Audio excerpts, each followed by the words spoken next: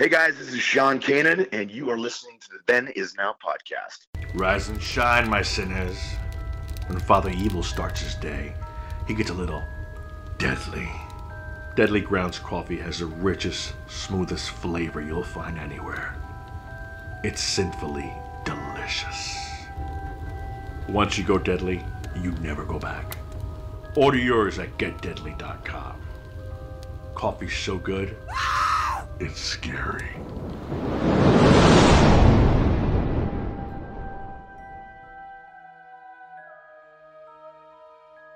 Hi, this is Rigor, host of Then Is Now podcast and The East Meets the West. I just wanted to say thank you to all of our Patreon subscribers. We appreciate your support as we grow the audience for our shows. You could find our links to our Patreon page as well as our TeePublic page at havenpodcasts.com. With Patreon, you'll get a lot of exclusive stuff, including our monthly pop culture newsletter, cool gifts, discounts for TeePublic, and our special exclusive show, Then Is Now Filmmakers series, in which we interview directors, producers, writers, composers, special effects guys, basically anybody who works behind the scenes in film and television, and get their insights into the process of creating films and TV shows. Also at our TeePublic page, you'll find cool merch that you can get or even give to others as gifts. You can find those links at our website, or you can go directly to teepublic.com/stores/havenpodcasts and patreon.com/thenisnowpodcast. Enjoy!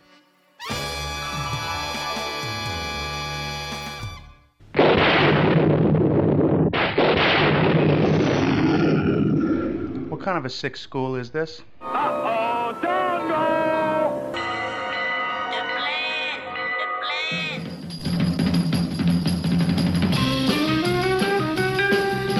Strange things are afoot at the Circle K. You're gonna need a bigger boat. Surely you can't be serious. I am serious, and don't call me Shirley. You got spunk. I hate spunk. Danger, Will Robinson. Danger. Oh, righty then. How you doing? Back off, man. I'm a scientist. Don't make me angry. You wouldn't like me when I'm angry. Say hello to my little friend. I love the smell of napalm in the morning. What are you people? On dope? Stop whining. I got a crap on deck that can choke a donkey. Who is your daddy? I'm sorry, but all questions must be submitted in writing. I'm sorry, Dave. I'm afraid I can't do that. Can I do that? I'll be back. A dynamite! Show me the money! Don't! Up your nose will you rub a hole. A what? I'm sailing! I'm sailing! Groovy. You want the moon? Just say the word and I'll throw a lasso around it and pull it down. Love means never having to say you're sorry. Is looking at you, kid. We got no food, we got no jobs, our pets' heads are falling off! Come to the coast and get together, have a few laughs. Hear that, Elizabeth? I'm coming to join you, honey! I'm not a doctor, but I play one on TV. I love it when a plan comes together. What we do is if we need that extra push over the cliff, you know what we do? Put it up to 11, exactly. One louder. Why don't you just make 10 louder and make 10 be the top number and make that a little louder? These go to 11. We're on a mission from God.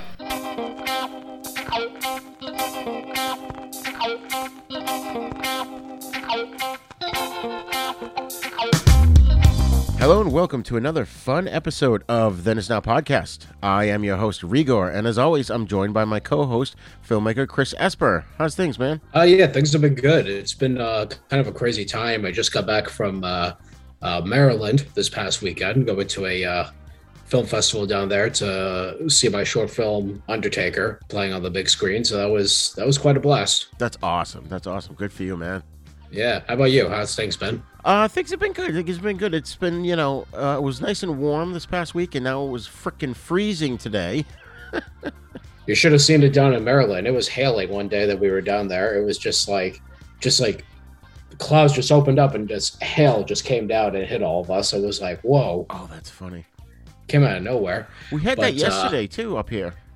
Oh, really? Yeah, for like 10 minutes. It just hailed nonstop, and then it was done. That's so insane. I mean, you look at it, it's late March. It's like, come on. It's like we want to see spring. Yeah.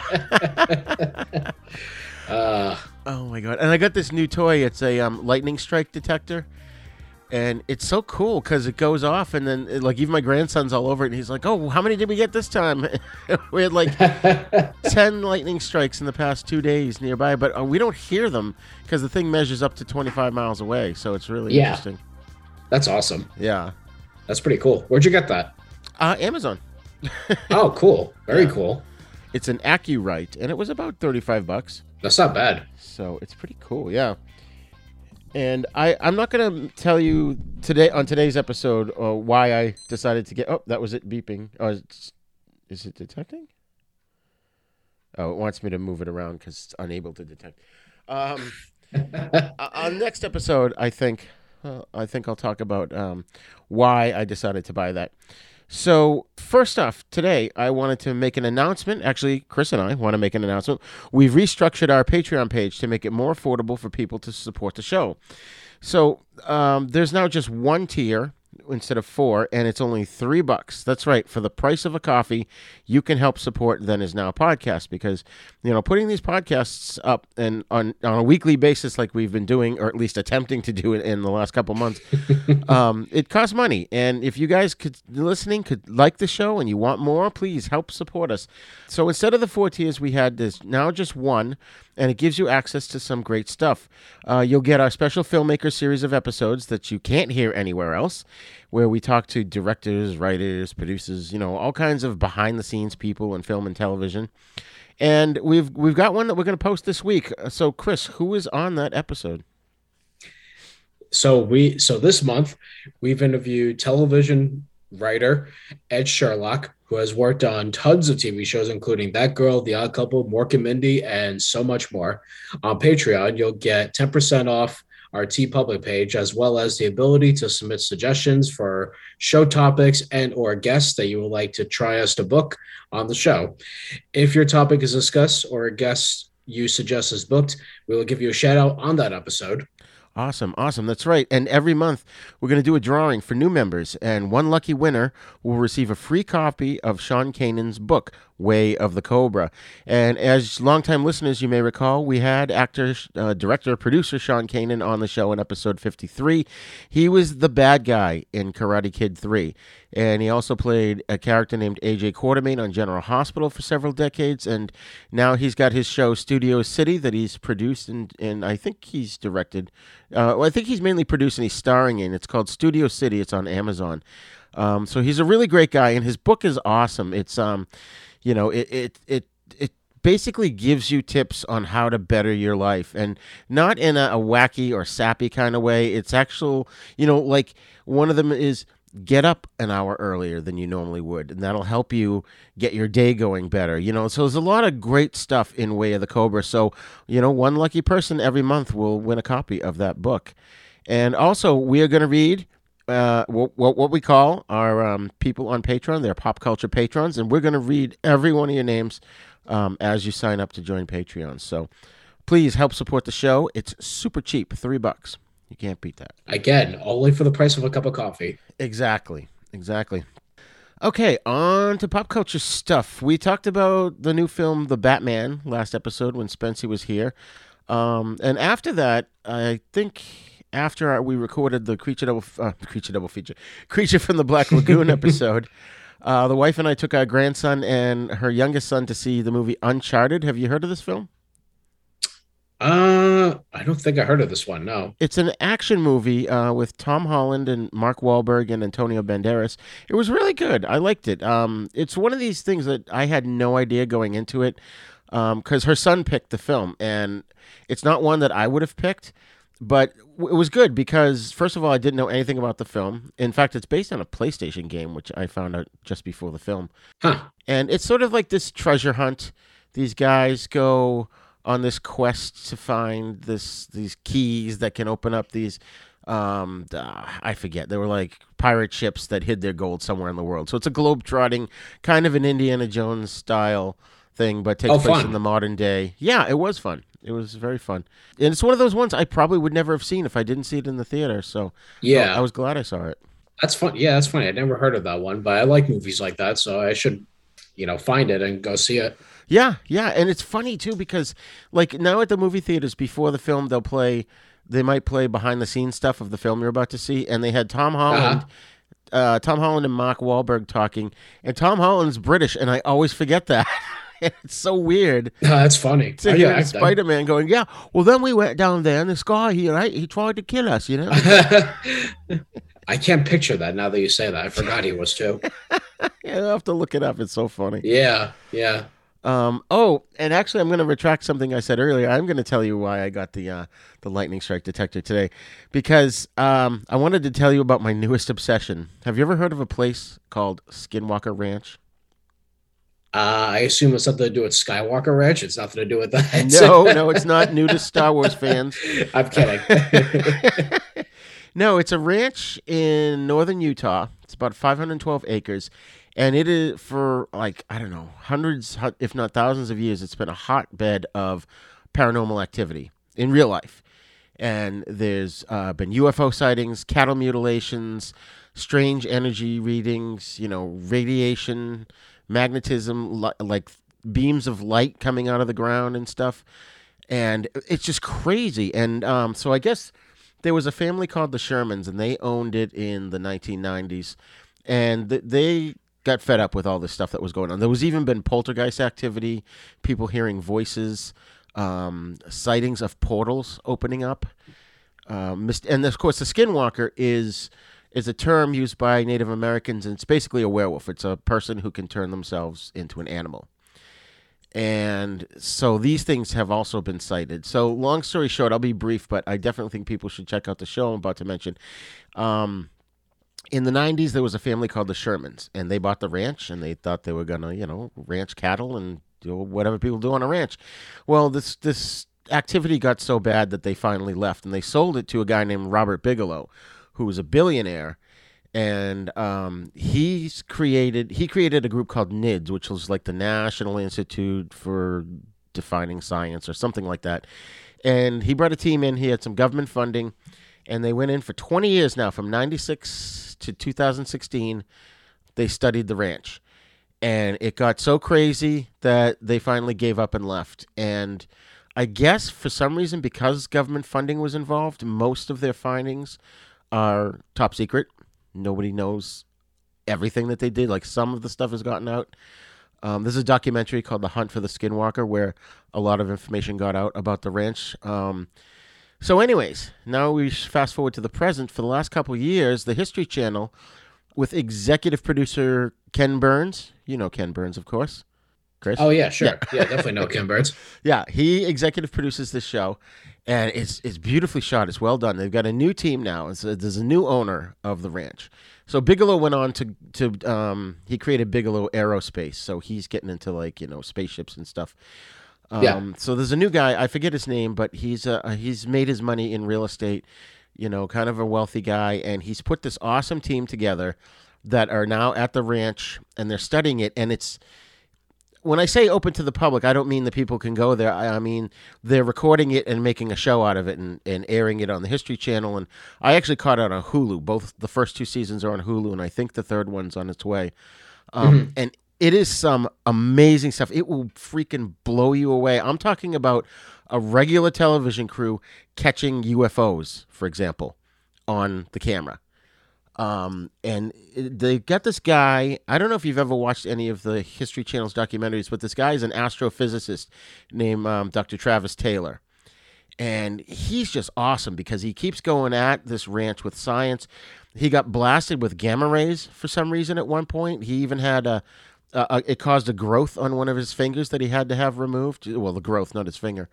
Like, they'll do things like they'll try and launch rockets, these small kind of rockets, to see what happens. And they'll get, like, all of a sudden a UFO will just appear in the sky and then disappear. They had a cow that just dropped dead, and right above it, when they looked at the footage, there was a UFO right above it. And then a frame later, the UFO was like, 1,000 feet to the left. Oh, wow. The readings they're getting radiation readings, they're getting magnetic readings. And actually, they were testing the soil because they were starting to realize that, like, when they dug a hole in one place and stuck a measuring tape down it, all of a sudden the measuring tape swung to one side of it because the dirt was magnetized somehow. And so they did this experiment where they attached a power cable to a well, like a well that's a post that's going down deep into the ground. And then they put at the other end, 50 feet away, they put another post in that they, hammered into the ground, a metal post, and tied the other end of the wire to that. Then in between, they had a car battery and a voltmeter. And right off the bat, when they connected them all, the voltmeter went off. It was giving off like a lot of energy through the ground. So basically, with the exception of the battery and the equation, the ground conducts electricity too. Like across 50 feet. They were going to plug a flashlight into it to see if it worked, and one of the guys, his lightning detector went off. Every time they connected the wires. And that's what made me realize, there's such thing as a lightning detector. So I had to get one. But that's funny. You've got to see. I mean, even just go on YouTube and the show is called the Secret of Skinwalker Ranch. And if you go on YouTube and just type that in, a bunch of clips from the show will come up, and they'll absolutely have you hooked. That's awesome. Yeah, no, I don't really watch those History Channel documentaries much, like my father does. Like Ancient Aliens. Right. I mean, honestly, the only thing I even remember or know about History Channel is the guy who's always in like every documentary on that channel, and he's like a meme, but he's got the guy with the crazy hair. Yeah. That's probably the only reason I would go to watch. It's just to see that guy because he's so expressive and so weird. Funny. That's wicked funny. Yeah, I only recently I've been kind of getting back into paranormal and conspiracy stuff, and I heard a couple of shows talking about Skinwalker Ranch, and then I realized, there's an actual TV series about it, and it's really good because the thing that blows me away is the science that they get into, and it just gets scarier. It's like a realistic kind of scary. I'm like, oh my God, what is going to happen next? One guy had an injury. Literally, he was just using a bulldozer, and all of a sudden he came over sick, went to the hospital, and his skin on the top of his head had started to separate from his skull. What? Yeah, they show the x-rays of it. I mean, he's fine now and he's back and everything, but it's like, you ever get hit on the head and you get a lump on your head? Sure. It was like that, only larger, and it was right around where like you'd wear a yarmulke or like a bald spot or something. It was right around there. Yeah. And it was just crazy, and it's just so good. Like, even just watch the clips on YouTube if you get a chance. It's The Secret of Skinwalker Ranch. And you might even recognize the Travis Taylor from the History Channel. I don't watch a whole lot of those documentaries. I've been catching Ancient Aliens here and there, and it was really the Skinwalker show that got me into it because it's just so fascinating. Like this is real shit that's really happening. Yeah. Oh man. Yeah, no, I got to check that out. Yeah, I highly recommend it. I binge watch them. I don't normally watch TV shows more than once, and I may actually go back and watch this again. So, well, that's it for me. What have you been watching, if anything? Not a whole lot lately. I mostly find myself rewatching stuff I'm familiar with just because, like, it's there. I know it's there. Like, lately I've been sort of going back and rewatching, or should I say studying, the films of Michael Cimino, who did nice. the Deer Hunter and Heaven's Gate. I like his work, and I like to study it. And he didn't really have a great career, as many know, because Heaven's Gate was such a big flop at the time of its release that it closed down a studio. It almost closed down a studio, I should say. So that's sort of histrionic of it. I find very fascinating. But yeah, I've sort of been rewatching and studying his films, sort of getting that creative bug for my own purposes when I make my next movie. Because sometimes you need that as an artist to sort of go back to the things that inspire you. And he happens to be a filmmaker that I enjoy watching. That's awesome. I haven't seen Heaven's Gate, but I hear that you really should. That it's an amazing film. It's not as bad as people say. I mean, it's almost 4 hours long. It's 3 hours and 37 minutes or something like that. God. So I mean, yeah, no, it's a long movie.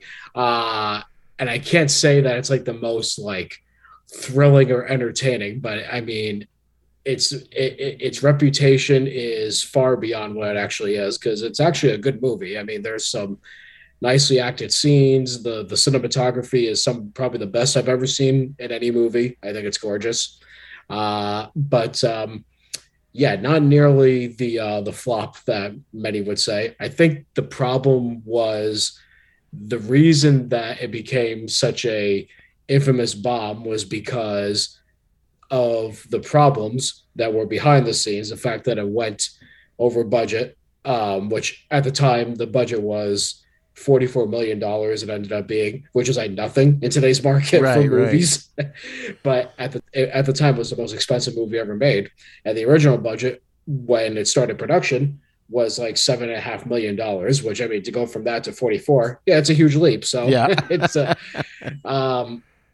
so yeah, I mean, so it was a lot of that. The Michael Cimino banned press from coming to the set. So there's like talk that maybe perhaps the reason critics were so nasty to it and to him were because they weren't allowed access to the set. They weren't allowed any kind of press coverage.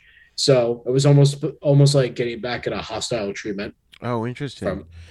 So I don't know. I think it's an interesting movie. Interesting. And I just looked it up. It's got an amazing cast. Chris Christopherson, Christopher Walken, John Hurt, Sam Waterston, Brad Dourif, Joseph Cotton, Jeff Bridges, Jeffrey Lewis, and Richard Mazer, who was in The Thing. Oh my God, that's incredible. Yeah, no, it's fantastic. And Jeff Bridges, he had worked with Cimino on the first movie that he had made, which was Thunderbolt to Lightfoot. It's a movie with Jeff Bridges and Clint Eastwood. Right.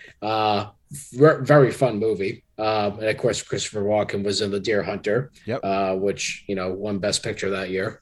Yeah. Yeah. Interesting. You just reminded me too. I saw my wife and I watched a movie on, I think it was made for Hulu. It was with Ben Affleck, called Dark Water. And that was directed by Adrian Lyne, who I knew him from Jacob's Ladder, but I forgot some of his other films, like what's the one? I can see the Glenn Close and Michael Douglas. Fatal Attraction. Yes. Yeah. He did that one and a couple of other good thrillers.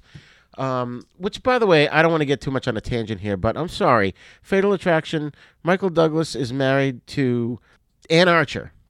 Yes. Who's beautiful. And then he has an affair with Glenn Close, who is far from beautiful. What the hell is wrong with him?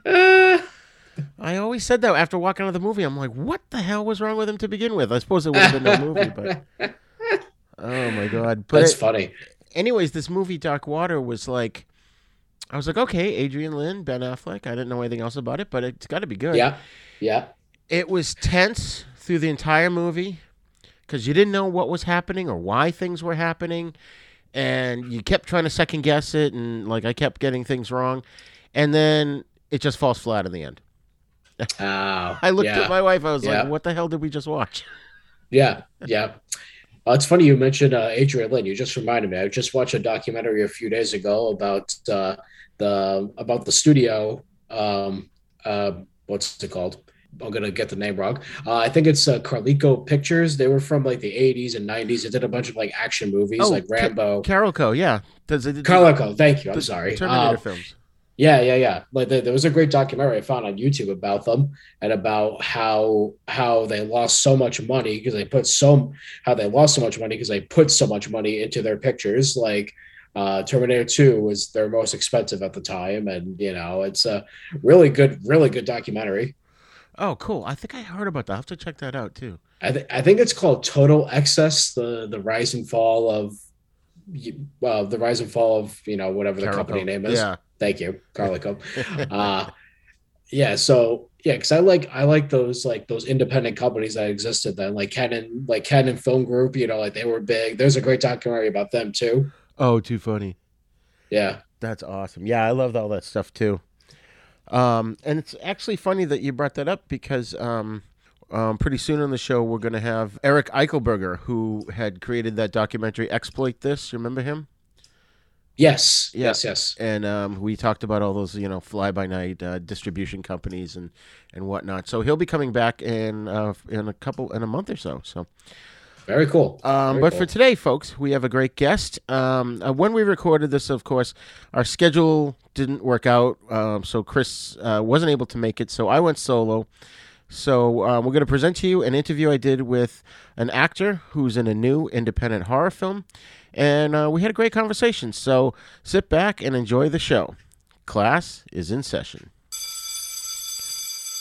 I have a bad feeling about this. How could I possibly be expected to handle school on a day like this? Food fight! Hey, you in my class? I am today. I think you should consider transferring to shop class. Woo! Now, very few students are severely injured in shop class. Bueller. When you were in school, Bueller. Did you ever cut class? Bueller. Yeah, I guess I did. Sure, most kids cut classes. Good, sign this. He's sick. I get so lonely when I hear that third attendance bell ring and all my kids are not here. 7 years of college down the drain. Fat, drunk, and stupid is no way to go through life, son. You lack discipline. As long as I'm here, there will be no grades or gold stars or demerits. We're gonna have recess all the time. Woo! Go, play, and have fun now. Okay, folks, today we have a special guest on the show, a man who's been in theater and dance for the last few years and is now getting into filmmaking as an actor. Ladies and gentlemen, please welcome to the show, Hunter Redfern. Welcome to the show, Hunter. Thank you. Hello, I'm Hunter. I pronounced your name correctly, correct? Right. I think so, yes. Okay. Yes. Not many ways you can say Hunter. Right. But yes, thank you. Awesome. Glad to have you here, man. So, Yes, one of the things we ask first-time guests on the show is, how did you get onto the path of acting? I've been in theater, show choir throughout high school, and after I got out of high school, I started doing theater and dance. I joined a dance group here in Wilmington, North Carolina, and eventually, as I finished college, because I went to college for history. And after I got out of college, I'm like, you know what? Let's start pursuing this. And if all this doesn't work out, I can just be a history teacher. and so it was always teaching has always been the fallback plan. So now it's the plan has been to get into film. It's just I've had certain people that have allowed me to be a part of their dance group and theater things. And now I'm just trying to get into film since I've already got some of that stuff under my belt. Awesome. So you have a lot of dance experience. How did that come about? Oh, to be honest, I'm not really a good dancer. I'm the tall, handsome guy that picks people up in the group. I'm part of a contemporary dance group. So you're Bobby to the sissy? Pretty much. I don't know the reference, but I'm pretty sure I am. Sorry. Yeah. It's a Lawrence Welk reference. I'm old.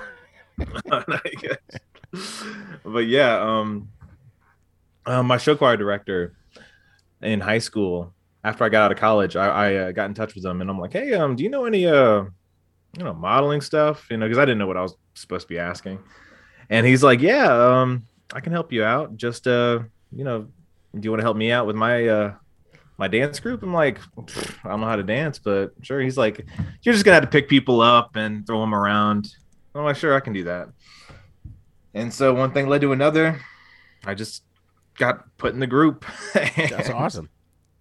And now I'm doing this, just auditioning. I got my headshots and doing all this.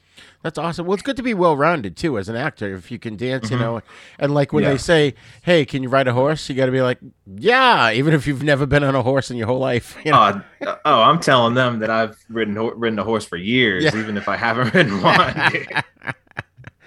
That's awesome. So speaking of dance, you made me think of this question because the first movie that came to mind is actually the second movie that I should mention, but the sequel to Saturday Night Live, Saturday Night Fever, is Staying Alive, which I think I'm the only person on the planet that likes that movie. Have you seen either one of those, Staying Alive or Saturday Night Fever? I've seen Saturday Night Fever. It was a long time ago, but the second one, I didn't know there was a second one, honestly. Yeah, yeah. I only watched it because the actress that's in it, I'm in love with. She's Finola Hughes. She's on General Hospital. But yeah, it's funny because that's an interesting one because, like the first one, it was just all about the disco dancing, which the first one is a great movie. If listening at home, if you haven't watched Saturday Night Fever, you really need to. But the second one is now Travolta's character has kind of moved on, and he's dancing in these musical plays. And he's trying to. He's not a disco guy. He's not a disco guy. Not the second one. No. Well, it was into the 80s now, so I guess they wanted to progress the character, and it's just really it really is a fascinating story because he's working with this chick who's kind of a jerk to him, but then he turns around and he's a jerk to his girlfriend. So it's an interesting story. I don't think it's as terrible as people make it out to be. Yeah, I haven't really heard anything about that. Not heard anything about the movie, but yeah, I've only seen the first one, and you're the first person to ever tell me that there's a second one. So well, I recommend it, and you know what? Sylvester Stallone directed it. Oh, is he a good dancer? I couldn't. No, imagine. I don't think Stallone dances unless it's with a gun. I couldn't imagine Stallone being like, my next movie I want to direct. Yeah, Saturday Night Fever 2. No kidding. And it's funny because his brother Frank Stallone did a lot of the music for it, which is actually not too bad, surprisingly. Oh man! So in terms of theater shows, what theater shows have you worked on? A lot of the contemporary dance pieces we've had, I've actually played certain characters since. A lot of the dances we've done have been like Black Lives Matter things. The first one I ever did was that was part of the group was Black White, and I was pretty much playing the racist white douchebag of the group. And that's the first thing he even said to me. He's like, "Can you play this racist white douchebag?" And I'm like, "Sure, I can do that." I'm like, "That's awesome."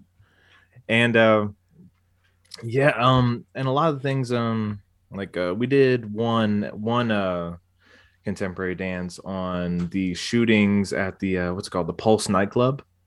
So we had to pretty much get in a character for that, and where we're all pretty much in a club setting and pretty much putting that through dance or letting that be known through dance. So there's acting and dance needing to be shown during that on stage. Interesting. And in terms of theater, is there a play or dance that you would like to do that you haven't done yet? Dude, I'm a sucker for Rent because I was Roger in like a theater play and I bombed. I didn't study my lines. I was just I did One Song Glory a bunch of times while at the gym, just like by myself, just singing One Song Glory, doing curls. And I thought I was going to be amazing on stage, but little did I know I had like 8 other songs that I just mumbled through on the stage. That's awesome. And yeah, if I could redeem myself, I would. That's hilarious. But yes, Rent's one of the ones, and also The Greatest Showman. I really like The Greatest Showman. I haven't seen that. I liked it. That's the Hugh Jackman movie, right? Yep, Hugh Jackman, Zac Efron, Zendaya. Yep. Interesting.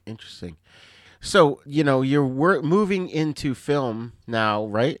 Yes, sir. Okay. Is there a film aside from Rent? Is there a film that you would like to do that would be sort of a musical made into a film? Honestly, not really. I'm more interested in. I mean, I wouldn't be opposed to it, but I don't really know how to read music that well. Okay.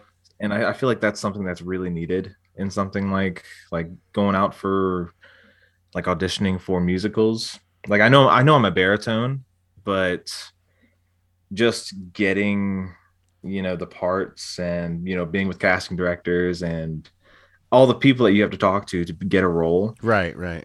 Like just not knowing how to read music will probably set me back a lot. So why would you have to read music if you're performing in it?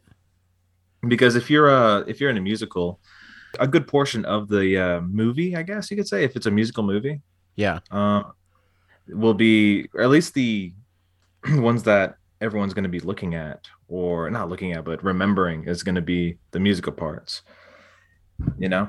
Especially, plus there's going to be a soundtrack to the movie that's going to be put out, and it's honestly not really something that I'm interested in, like singing. Like I like it, but I'd rather transform myself into a different character and act it out while not singing. Right. I know a lot of people that have problems with trying to watch a movie that's a musical where, it breaks into song, and that's actually part of the dialogue of the film as well. Yeah. They can't wrap their head around it. And I used to be like that until college, back when I had a dinosaur.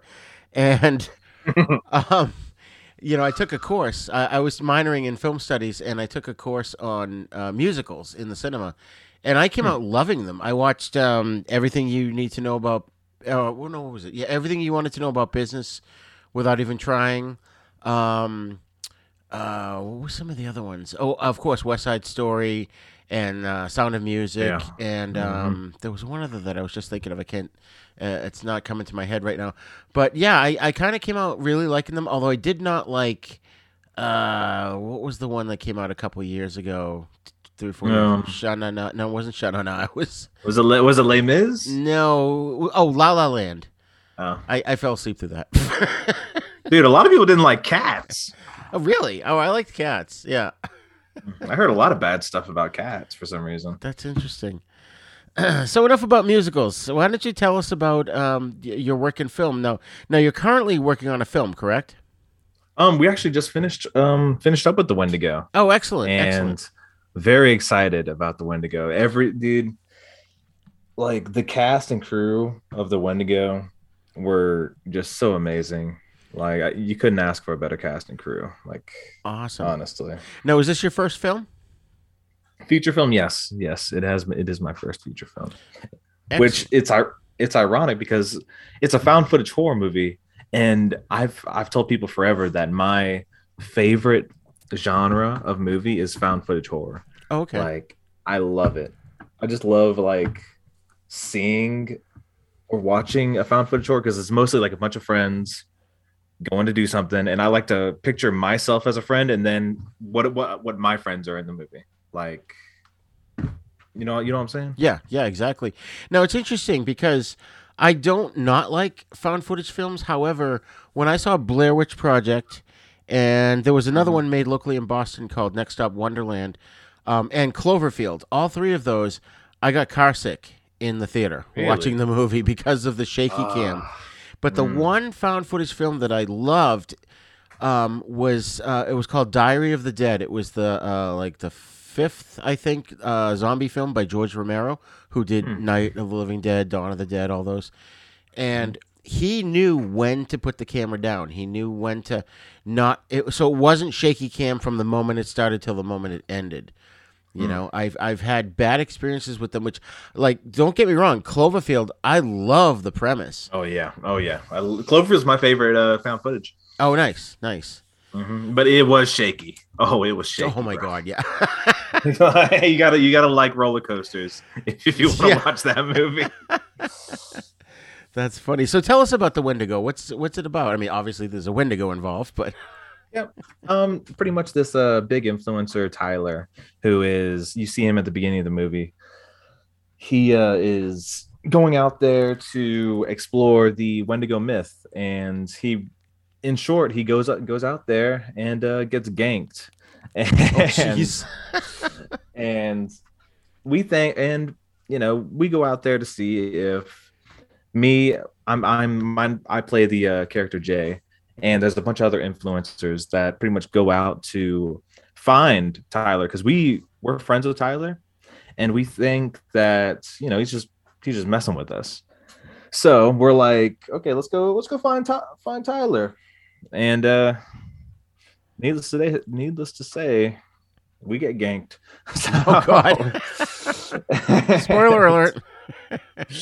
And yeah. That's cool. But a lot of it is what I really loved about making this film and filming it is the director Jake has been amazing. Was amazing. And everyone who's the cast, 80% of the film we improv'd. Oh wow. And we were able to do that because all of us just clicked well together. Yeah. And we were able to, instead of just have this based dialogue that we had to remember and, you know, these cues to do things, everything just came more naturally since we were able to just improv everything. That's great. You know what I mean? Yeah, absolutely. That's awesome. And so obviously the director gave you kind of free reign to do with what you wanted with the character. Yes. What's funny is the director was actually part of the cast. Like nice. And it's nice because he was able to his camera. I think because his camera was so good and he's experienced in holding a camera, because I actually was holding a different camera than him, and there'll be some of my shots in the film, but his camera, there'll be not a lot of shaky cam, which is going to be good for you people like you. Oh, good. Now, do you find, is there, like, because more than one character has a camera, do you happen to know in the post-production process when they're putting it together, do you have way more footage than the average film does that you've got to kind of cut together? I would assume so. The biggest problem I had, or that I feel would be, is from me, whenever I was filming, since I'm an actor, I don't really, I don't know the film, I don't know the shots, I don't know how, and I'm also acting at the same time while I'm recording. Right. A lot of the stuff that I filmed was neck to belt, so I didn't get anyone's face. And dude, there were a few shots that I forgot to turn my camera's mic on, so we had to morning to just middle of the day, we had to do so many reshoots because my camera was just shit bad. Yeah. Which, when you only have 4 to 5 days to film, it was a little stressful. That's hilarious. Oh my god. So now you said, oh, go ahead. Sorry. No, go ahead. But along with all the footage, we have footage from one person's camera on their phone. We have my footage on the camera I was holding.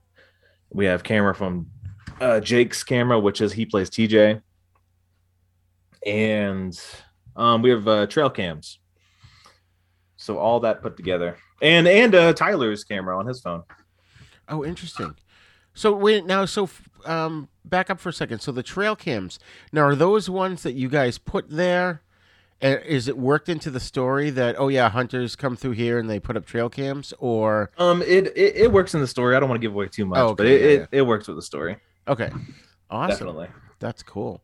And now you guys were shooting out in the woods, correct? I assume. Yes, we actually rented a campground for about a week or 5 days to a week, and we got to stay on campground. They fed us. We all got to eat together, even though we only had 4 hours of sleep each night. Yeah, it was definitely grueling at times. I'll tell you that. At that point, though, I would imagine even though it's grueling, there's still got to be an element of fun to it because you're all 100%. Doing it together. It's not like, oh, I got to get up and go to the office, or I got to go, turn the cash machines on, or Yeah, maybe grueling wasn't a good word. More of at times it was, you feel it, and then you're like, oh, I got to get another energy drink. Right. I probably had 25 monsters while we were there. Oh my god! Wow. Man. That's hilarious. So now you said this was your first feature. Had you done short films before this? Ironically, no. I got really lucky with this.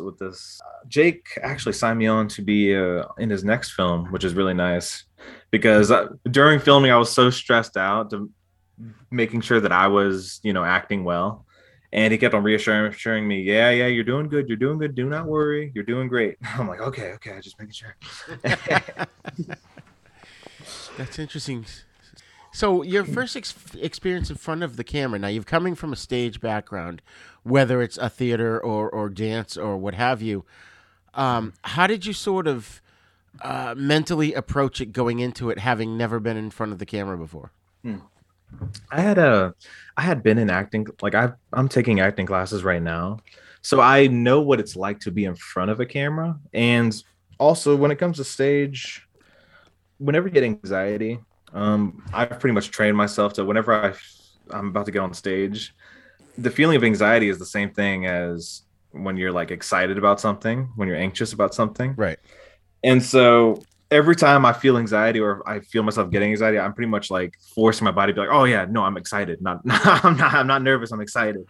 And so I just get really excited before I get on camera, to be honest. That's awesome. And yeah, that's pretty much how I deal with it. And also just getting into character. Luckily the character that I play isn't really far off from me. And I definitely added some aspects of my personality into it. Nice. So it was definitely a lot easier, especially because, it's found footage. So you're not doing like, a take of two people doing like, or one shot of both people, one shot of just one person or the other person. And it's pretty much one fluent sort of natural thing, since you're not really, the characters know the camera's there, is what I'm trying to say. Right. That's awesome, dude. That's so cool. It's funny, like I have no problem speaking in front of people as long as I'm prepared and I know what I'm going to speak. But if like we go to a comedian and he pulls me out of the audience, I choke. Forget it. I'm done. Oh yeah. Oh yeah. And also like I do a stand-up, some like open mics. Oh, okay. So I think that's really helped me too, especially with improv. Like I think that Jake actually got me into his next movie as comedic relief. Oh, nice. One of the characters, because of just the improv and just being able to naturally just flow. That's awesome. Have you ever watched Whose Line Is It Anyway? Oh yeah. That's awesome. Yeah, I watched that back in college when it was the British version on Comedy Central. Oh, dude. Which still had Colin and Ryan on it. Yeah, dude, there's not much on Comedy Central anymore, unfortunately. Like, there's just not much. Yeah, I haven't watched that in recent times. So are there any people that you have that have inspired your career? Are you talking about who I look up to in terms of like other pretty much famous actors? Yeah, like you watch Star Wars and you're like, oh my God, Mark Hamill's awesome. I want to be just like him, or Harrison Ford. I think a lot of the I really like Chris Pratt, dude. Like Chris Pratt is just, his personality just makes me just want to emulate it. Like, because in any situation, the dude's just a positive guy. Yeah. Like any interview, every character, just a positive, funny guy. And that's one person that I really want to, like I said, emulate. Nice. That's awesome. And so, what kind of films do you enjoy? Now, you said you like found footage films. Are you a horror fan? I would say I'm a horror fan. Like, I'm definitely down to clown with some horror. But let's see. I'm down for some musicals, but not all of them. It's got to be a good premise behind the musical, like Greatest Showman. I really like that. Comedies, definitely, because I'm a comedian, and also stand-up comedy. I mean, if you want to count those as movies, I love watching stand-ups, dude. Well, yeah, I mean, like Richard Pryor had the stand-up movie. Eddie Murphy, Delirious, I think. What comedians do you like? I haven't listened to a whole heck of a lot of new ones. I mean, I go back to, of course, Eddie Murphy and Stephen Wright and Emo Phillips, all those guys. Henny Youngman. I mean, I'd go way back on a lot of these comedians. But the newer ones, who's the dude? Classics. Who's the dude? I can't think of his name now. And I know he's got like a TV show or a podcast or something. He's got red hair and he does the whole routine. Bill Burr? Bill Burr? No, it's not Bill Burr. Red hair. Yeah. Carrot Top? No, not Carrot Top. Oh, definitely not Carrot Top. No. Dude, everyone shits on Carrot Top. It's so funny.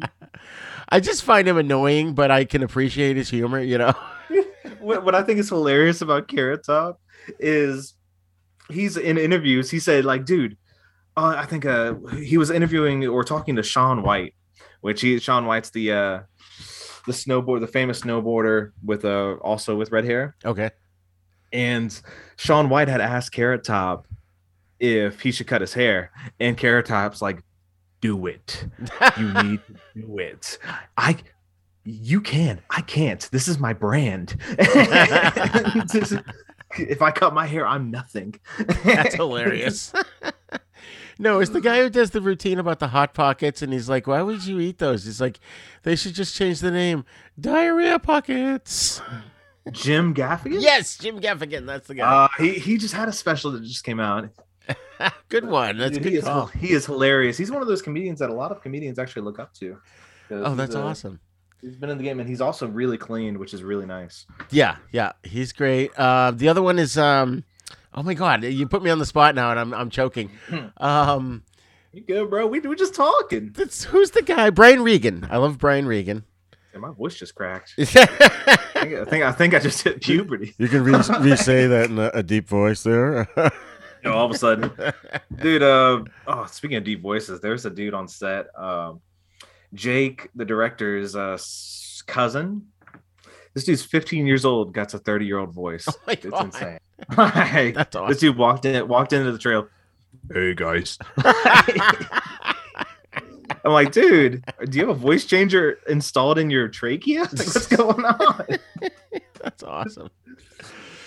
Yeah, Brian Regan's a great one. He's the one I always quote him because I've done it myself where he goes, don't you love when the waitress gives you your food and goes, have a good dinner, and you go, you too. Or the cab driver drops you off at the airport, have a good trip, you too. Oh man. So you like comedy films? You like how far back do you go in terms of can you appreciate comedies from the 50s and 60s, or do you just don't go there? One comedian I've watched a lot is Rodney Carrington, and he's like, I get no respect. Oh, Rodney Dangerfield.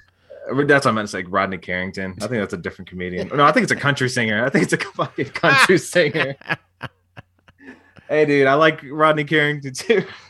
You're not giving him any respect there. Yeah, Rodney Dangerfield. Damn, I fumbled that ball. But Rodney Dangerfield, Mitch Hedberg. Oh, Mitch Hedberg's great. Yeah. The guy who screamed. Oh, Sam Kinison. Him. Yeah. Rest in peace. Those guys are so good. I mean, Richard Pryor was great. I hate to. Well, I don't hate to say it. I feel bad saying this, but Bill Cosby's early routines are hilarious. I have all his LPs. Yeah, that's one thing. Like, just there's a thing. Like, yeah, there's Bill Cosby, but separating his comedy from him, like, it's a touchy subject, but his comedy specials were good. His personality, definitely not one to be emulated. Right. Right. Exactly. But yeah, that's one of those situations where you have to separate the art from the artist. Mm-hmm.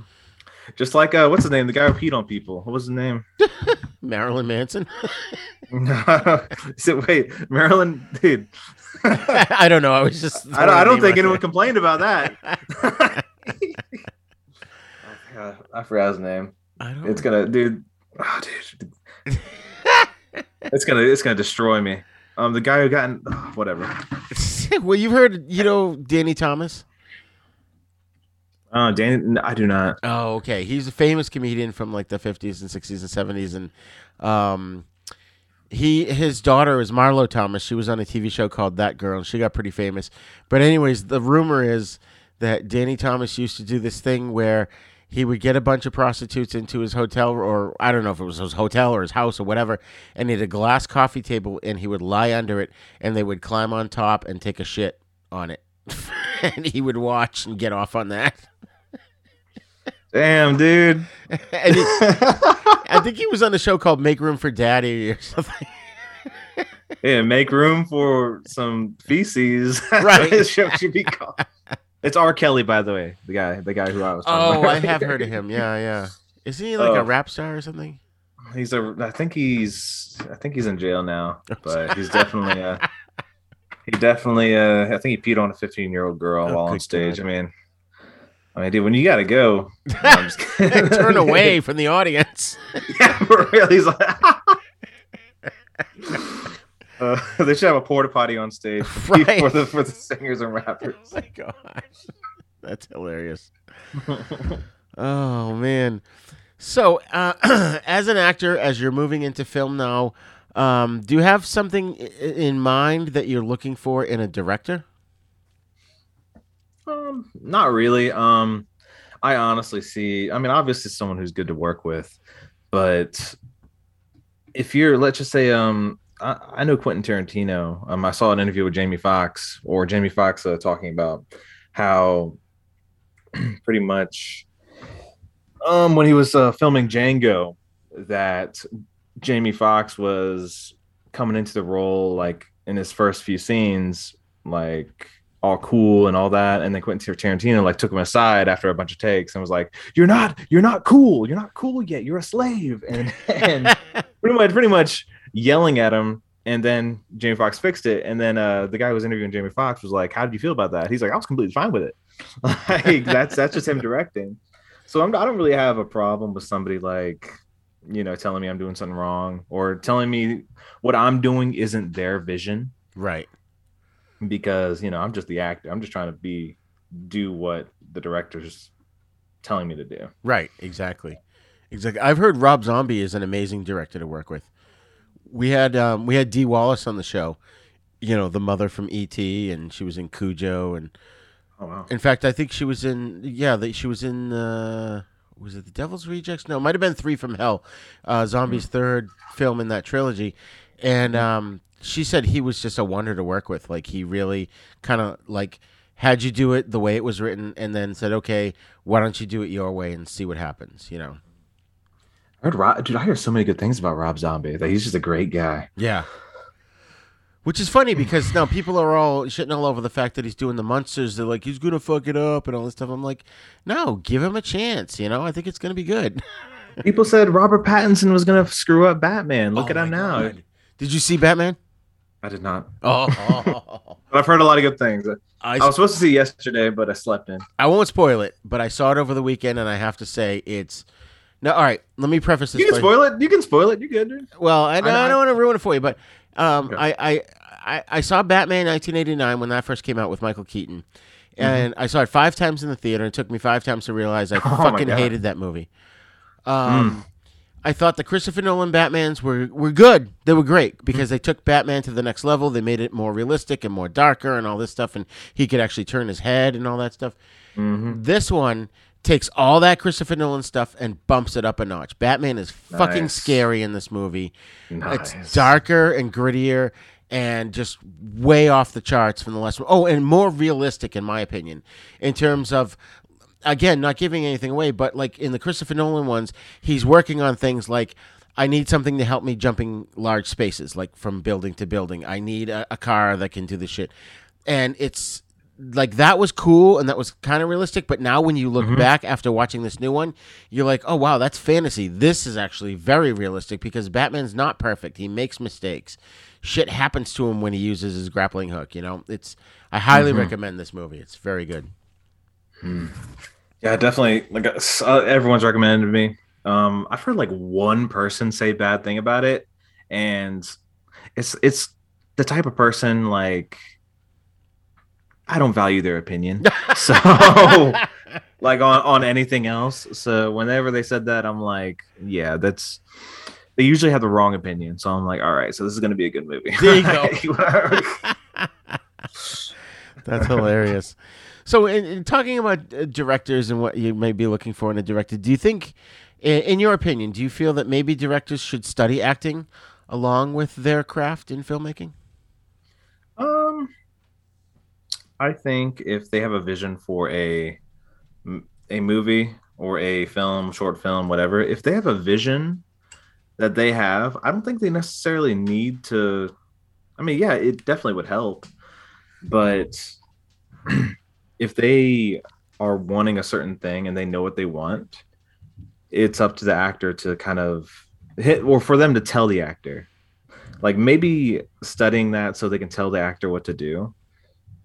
But I don't know if it's completely necessary. Just storytelling and getting the shots in. I mean, but I'm no film director, so I don't know.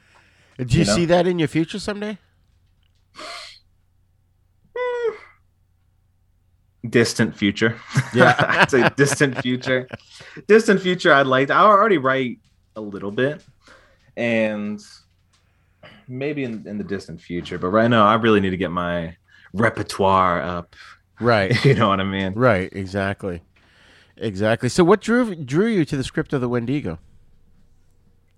Honestly, I was looking at NC filmmaking and casting, and they said, or Jake had posted, which is the director, 25 plus, or 23 to 29 or 23 to 30, and influencer type, YouTuber type, and somebody who, was a YouTuber, I guess. And that was pretty much what he said, male. And I'm like, okay, let's see. I might as well message him. I messaged him. He got back up with me with like 2 hours later. I was out with my girlfriend at a Mexican restaurant, and he wound up Facebook calling me. And I told my girlfriend, 1 second, business call. And I got up and walked out. And he was like, hey, can you do an audition today in about an hour? And I'm like, yeah, let's do it. Send me the script. And he sent me the script. I went back to my girlfriend. I was like, we got to go. Let's get this to go. And so I did the script in the car, did the audition, and they wound up really liking me, thankfully. And it just, apparently this film was in the works for about 2 years. And I got on the last 3 weeks before they started filming. Wow. That's awesome. And yeah, it's just a really big stroke of luck. I'm just, good for you. Very lucky. That's so cool. That's so cool. And did you, like, when you applied for it, what was your attitude? Were you like, yeah, if I get it, I get it, I don't care, and you kind of put it out of your mind, and then all of a sudden you got the call? Or were you kind of like hoping against hope that you would get this one? There's probably more hope because it was found footage horror. So I was like, oh, dude, if I really got this, oh my God, I feel pretty good. And the fact that I did get it, and it's like my first feature film, like it's honestly very special to me that I got this. Nice. And whenever I did apply for it, when you apply for something, at least for me, you kind of just put in the back burner until like you hear something back. But right after I gave my audition and I, got off the Zoom call, and because it was a Zoom audition, like 15 minutes later, they sent me a message back and it was like, hey, we want you back in. We really like you. Like, can you do something else for us? And I'm like, oh God, yeah. And that's when I was like, oh God, this is actually might be something. And I did the second take or second audition, and then I left the room. I was like, all right, girlfriend wanted to go out somewhere. I'm like, give me a second. Then I get another call like 5 minutes later, like, hey, you got the part. I'm like, oh wow, okay, that's awesome. And here I am on your podcast about 3 months later or 2 months later. Nice. How long was the shooting? Like 5 days. Oh wow. Yep. That's awesome. But we stayed there overnight, and yeah, like you said, you only slept 4 hours a night. So yeah. That's awesome. Well, good for you, man. Good for you. Any idea? I mean, I know you said you just finished filming, so any idea what their time frame may be for the release? Official trailer should be out within 2 weeks. The movie is going to be put into festivals right before, I think around September, October, for all the Halloween movies.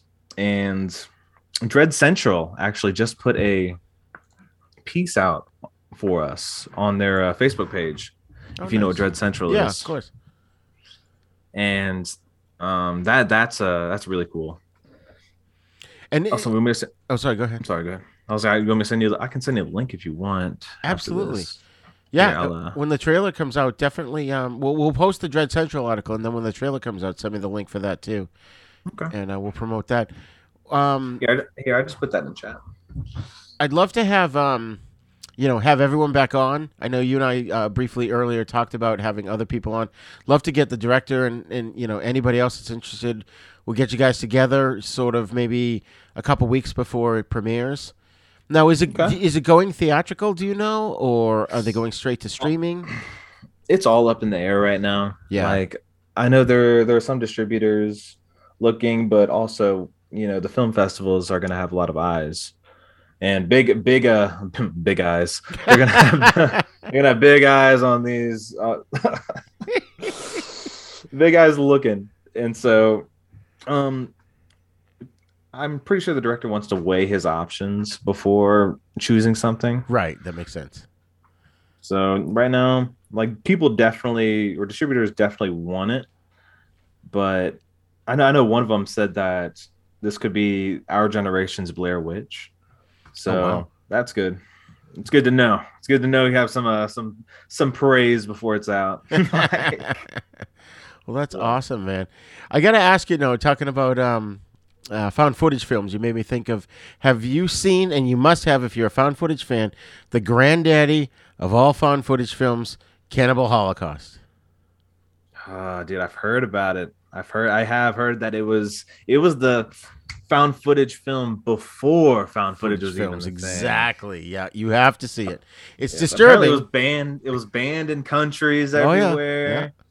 Yeah. And what is, like, the director had mentioned it to me a little bit, because me and him talked about found footage for a little bit before we even got on set. Okay. It's an Italian film. It's directed by a guy named Ruggero Deodato, and it's basically this group goes into the jungle to film stuff, and they encounter cannibals, and so the resulting film is another group went in to find them and finds the footage. No pun intended. They find the footage and come back and piece it together as the movie that we see. So yeah, dude, it was made in 1980. I definitely want to see this. It seems really cool. And was it? What did you think about it? Oh, I rented that when I was a teenager. A buddy of mine and I, his sister rented us a shit ton of rated R movies, and that was one of them. And I never forgot it. And I own it on DVD now. I want to say I love it. I don't love it in the way that I love, like, say, Dawn of the Dead, because Cannibal Holocaust, like, there's some shit in it that's really nasty. Oh, is it? You can't unsee. But I still think, I mean, if you're a found footage completist or a cannibal film completist, it's definitely the one to see. There's other ones. There's like Make Them Die Slowly, which I think is also known as Cannibal Ferox, and a bunch of other of these kind of similar films. But this one, and it was just funny because when I went to see the Blair Witch Project, and everyone was going, oh, found footage. And I'm like, well, wait a minute. And I had to think about it. I'm like, Cannibal Holocaust was a found footage film. Why is everyone thinking this is the first kind of this film? It's just, people forget things, and nobody, stuff falls out of the pop culture, which is the whole point of the show, is to remind people that there's stuff that came before.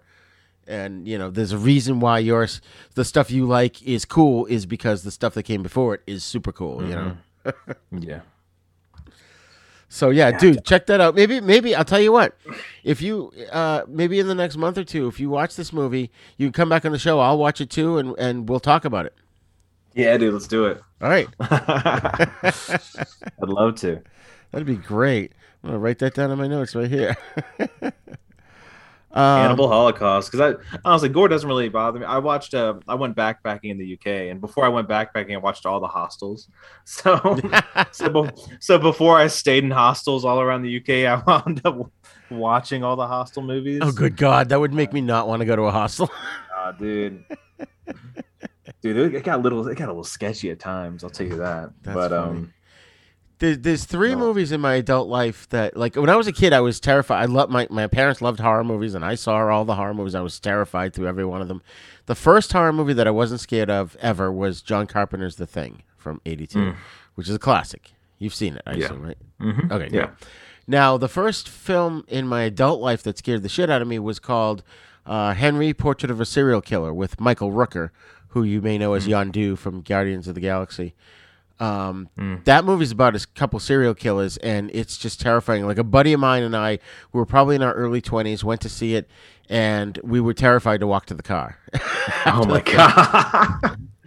Then another friend of mine and I, a few years later, we rented a movie called The Descent about these women that go cave exploring. And we screamed like schoolgirls through the whole thing. Descent. I think I've seen that movie. Descent. Yeah. It's like they go down in these caves, and then there's like these creatures down there.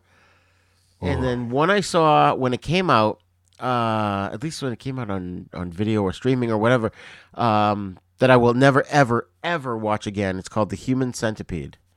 Oh, yeah, dude. It took me 2 nights to watch that, and both nights I had nightmares. And I'm like... It's my favorite movie. Oh, my God. I'm kidding. I'm kidding. No. Hey, every movie is somebody's favorite, you know? Yeah. I remember I was on another podcast. I forgot it was. Yeah, I was on the Wicked Horror Show, and they were like, "Hey, what found footage movie got you into found footage?" And I'm like, "Oh, Two Girls, One Cup." And the dude was like, Angel was like, "Oh, that's a cult classic." That's awesome. That's so good. Well, dude, this has been amazing. So glad to have you on, and would love to have you on again. Awesome. Like we said, talk about Cannibal Holocaust and whatever else you want to talk about. Maybe we'll talk about Batman if you've seen it by the time you get on the show. Oh, yeah, I probably will. That'd be awesome. Awesome. So can you tell the folks where to find you online? At The Hunter Redfern on Instagram. Definitely support the Wendigo page on Facebook. I think it's just the Wendigo. Here. Let me find Wendigo. Okay. Yeah. You want me to send you the link? Yeah, if you send me the links, I can put them in the show notes. The Dread Central link I had already sent. The Wendigo link is right there. Awesome. And yeah, the teaser trailer is already out, but within a few weeks, the official trailer will be out. Probably before the end of the month. Right. Which is gonna be really nice. Speaking of the Wendigo, there was a movie that had a Wendigo in it as the monster. Antlers? No, it was with of course my brain is on hold tonight. It's the dude that was he was in the remake of The Time Machine. He was the main character. He was in one of the Iron Man films. He wasn't Justin Hammer.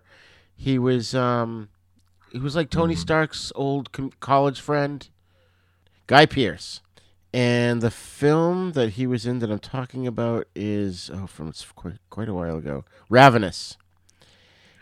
I remember from the trailer for that movie. That's from 1999, and oh my God, the guy that plays Damien Dark on The Flash is in this. And there was a scene in it where I don't know, something happens, and one guy goes, "He was licking me," because he was going to eat him. Oh, man. Oh, my God. Robert Carlyle and David Arquette. I'm going to have to go back and watch this again. I love this cast, and I haven't seen this in ages. But it's in a remote military outpost in the 19th century, Captain John Boyd and his regiment embark on a rescue mission, which takes a dark turn when they're ambushed by a sadistic cannibal. And spoiler alert, I think the cannibal is a Wendigo in this. Ooh. So, what's the name of it? It's called Ravenous from 99. 1999? Yeah. Space, 1999. That's a reference you probably didn't get either.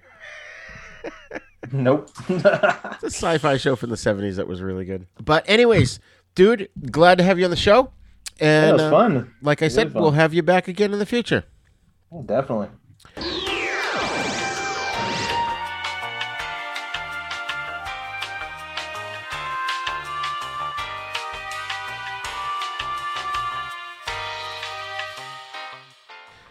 So yeah, what'd you think of Hunter Redfern, man?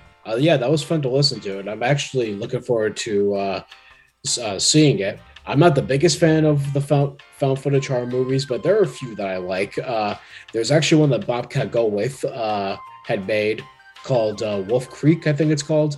I think that's what it was called. I think so, yeah.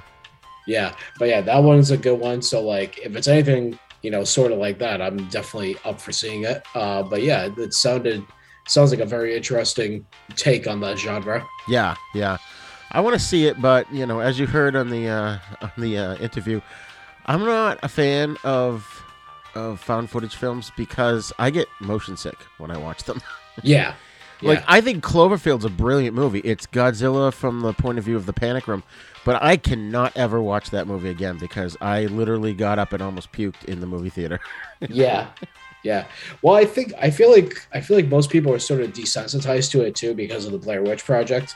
Because like people, like that movie came out and it was just like, the floodgates open and suddenly everyone started to imitate it and it became just like old stuff. But like, I don't know. I think there's a few good ones here and there.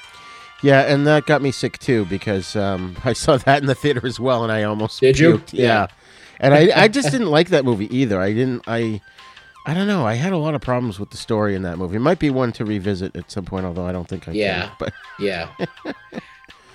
So let me retract. It's actually called Willow Creek. That was the go with movie, not Wolf Creek. Willow Creek. Right? Because Wolf Creek's like an Australian horror movie. That's right. Yeah, that's right. Yep. Cool. Awesome. Well, folks, thanks for joining us. Don't forget to check out the film Wendigo that Hunter's in, and we will actually let you know when and where it's available. We'd love to hear from you and give us your opinion on the show. You can send your feedback to thenisnow42@gmail.com. You can also join in the conversation at our Facebook Then Is Now podcast group. That's right. And That Is Now Podcast is a proud member of the Dorkening Podcast Network. So be sure to check out other great shows there at the dorkeningpodcastnetwork.com. You can find me at Facebook, Instagram, and Twitter under Stories in Motion, or you can look on my website, which is storiesmotion.com. You can also visit our website at havenpodcast.com, where you'll find our sister show, The East Meets the West, in which we discuss Shaw Brothers films and spaghetti western movies. And while you're there, check out the Patreon and TeePublic links to get some exclusive stuff.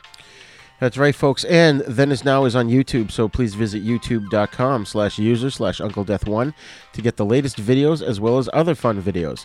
Please subscribe to our YouTube page and also share the video versions of our podcast with your friends and get them to subscribe as well. Don't forget to go wherever you download your podcasts from, and please leave us a great review, so that way more listeners can find us. The more 5-star reviews we get, the more we get bumped up the list of recommendations. You can find us on all the podcasting apps, especially the big three, iTunes, Spotify, and Stitcher. Class dismissed.